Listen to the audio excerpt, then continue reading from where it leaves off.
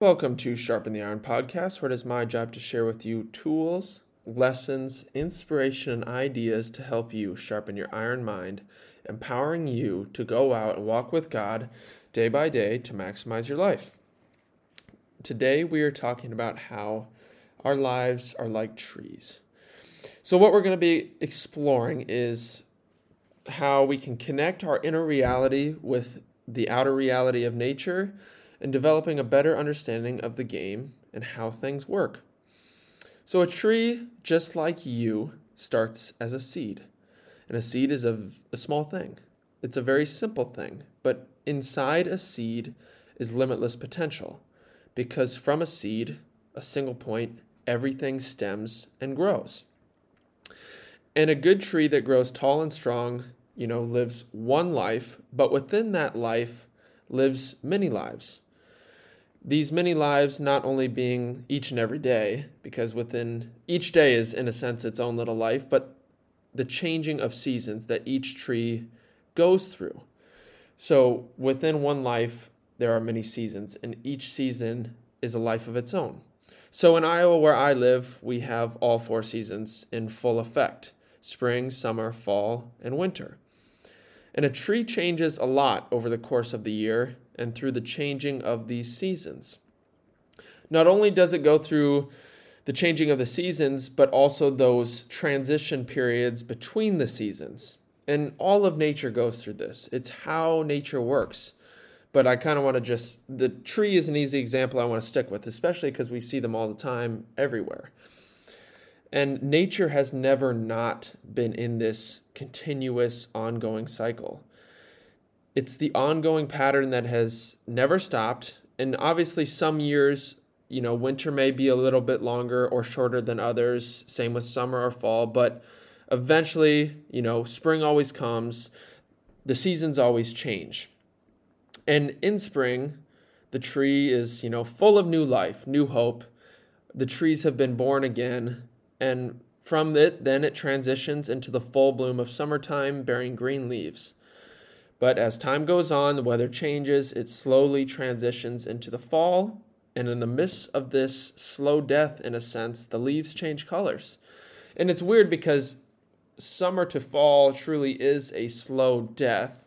But in that slow death, in the struggle of the death, beauty arises in the leaves. The leaves are more beautiful than ever, which I think is true with everything, especially within our lives. As we go through periods of dying, there's that true beauty that arises from the struggle. And then, of course, after fall, winter comes.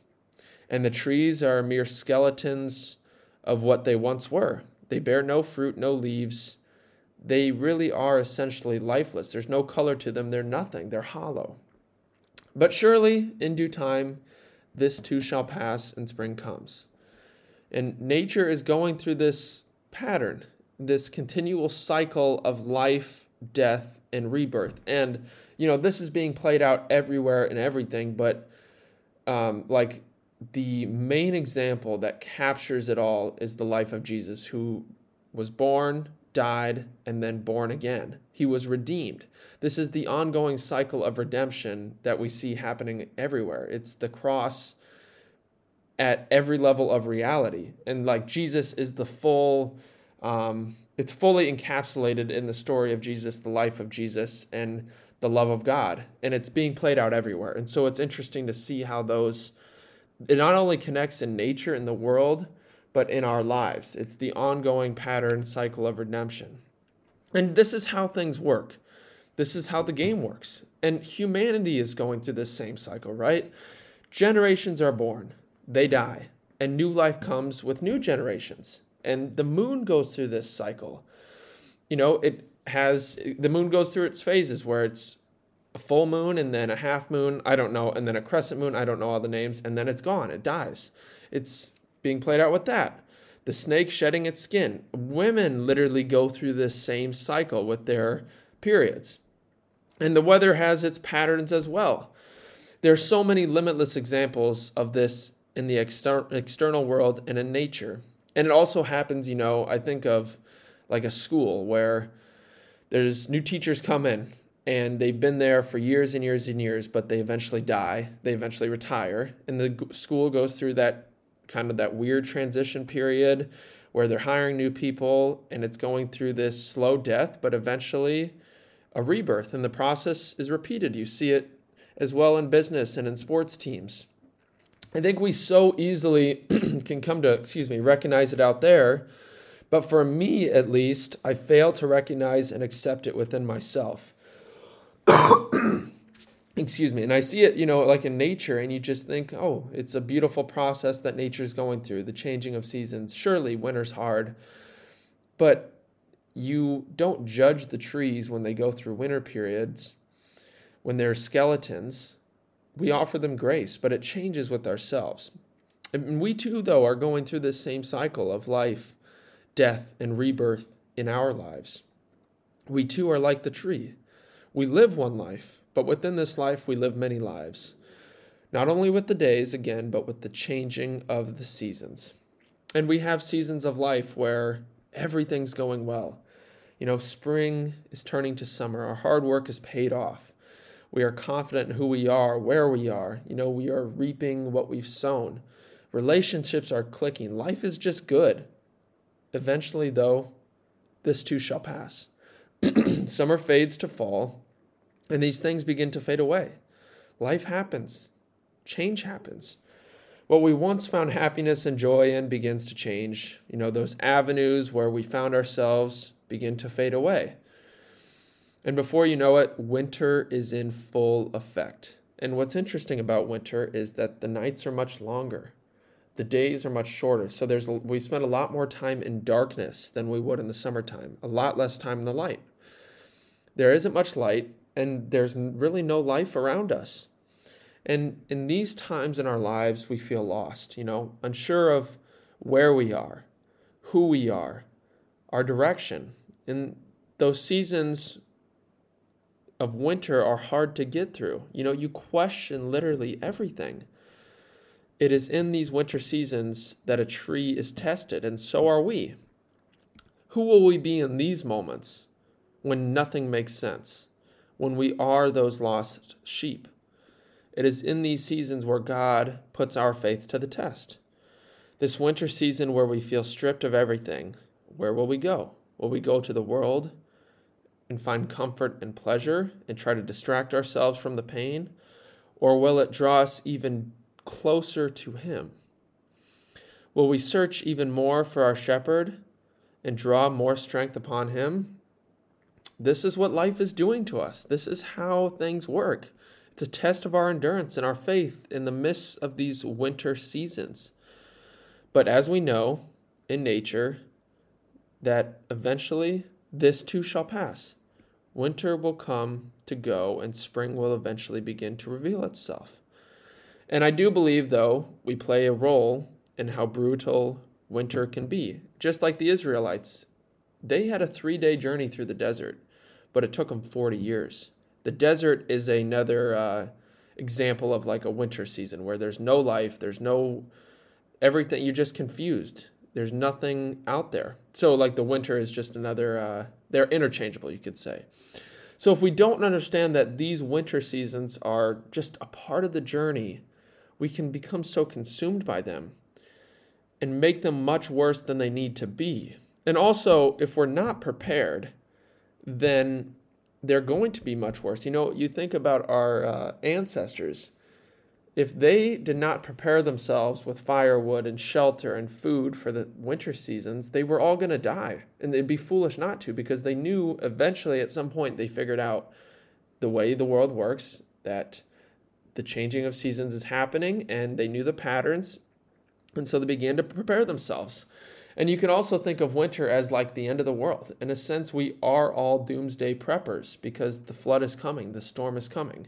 Will we be prepared? And I think being prepared is building our foundation upon the rock. Jesus tells us, if anyone hears these words of mine and puts them into practice, he is like a wise man who has built up his house upon the rock. The rain came down, the streams rose up, the wind blew and beat against that house, yet it did not fall, because its foundation had been set upon a rock. Like the storm is coming in life, Will we build our house upon a rock, on solid foundation? Or will we be surprised?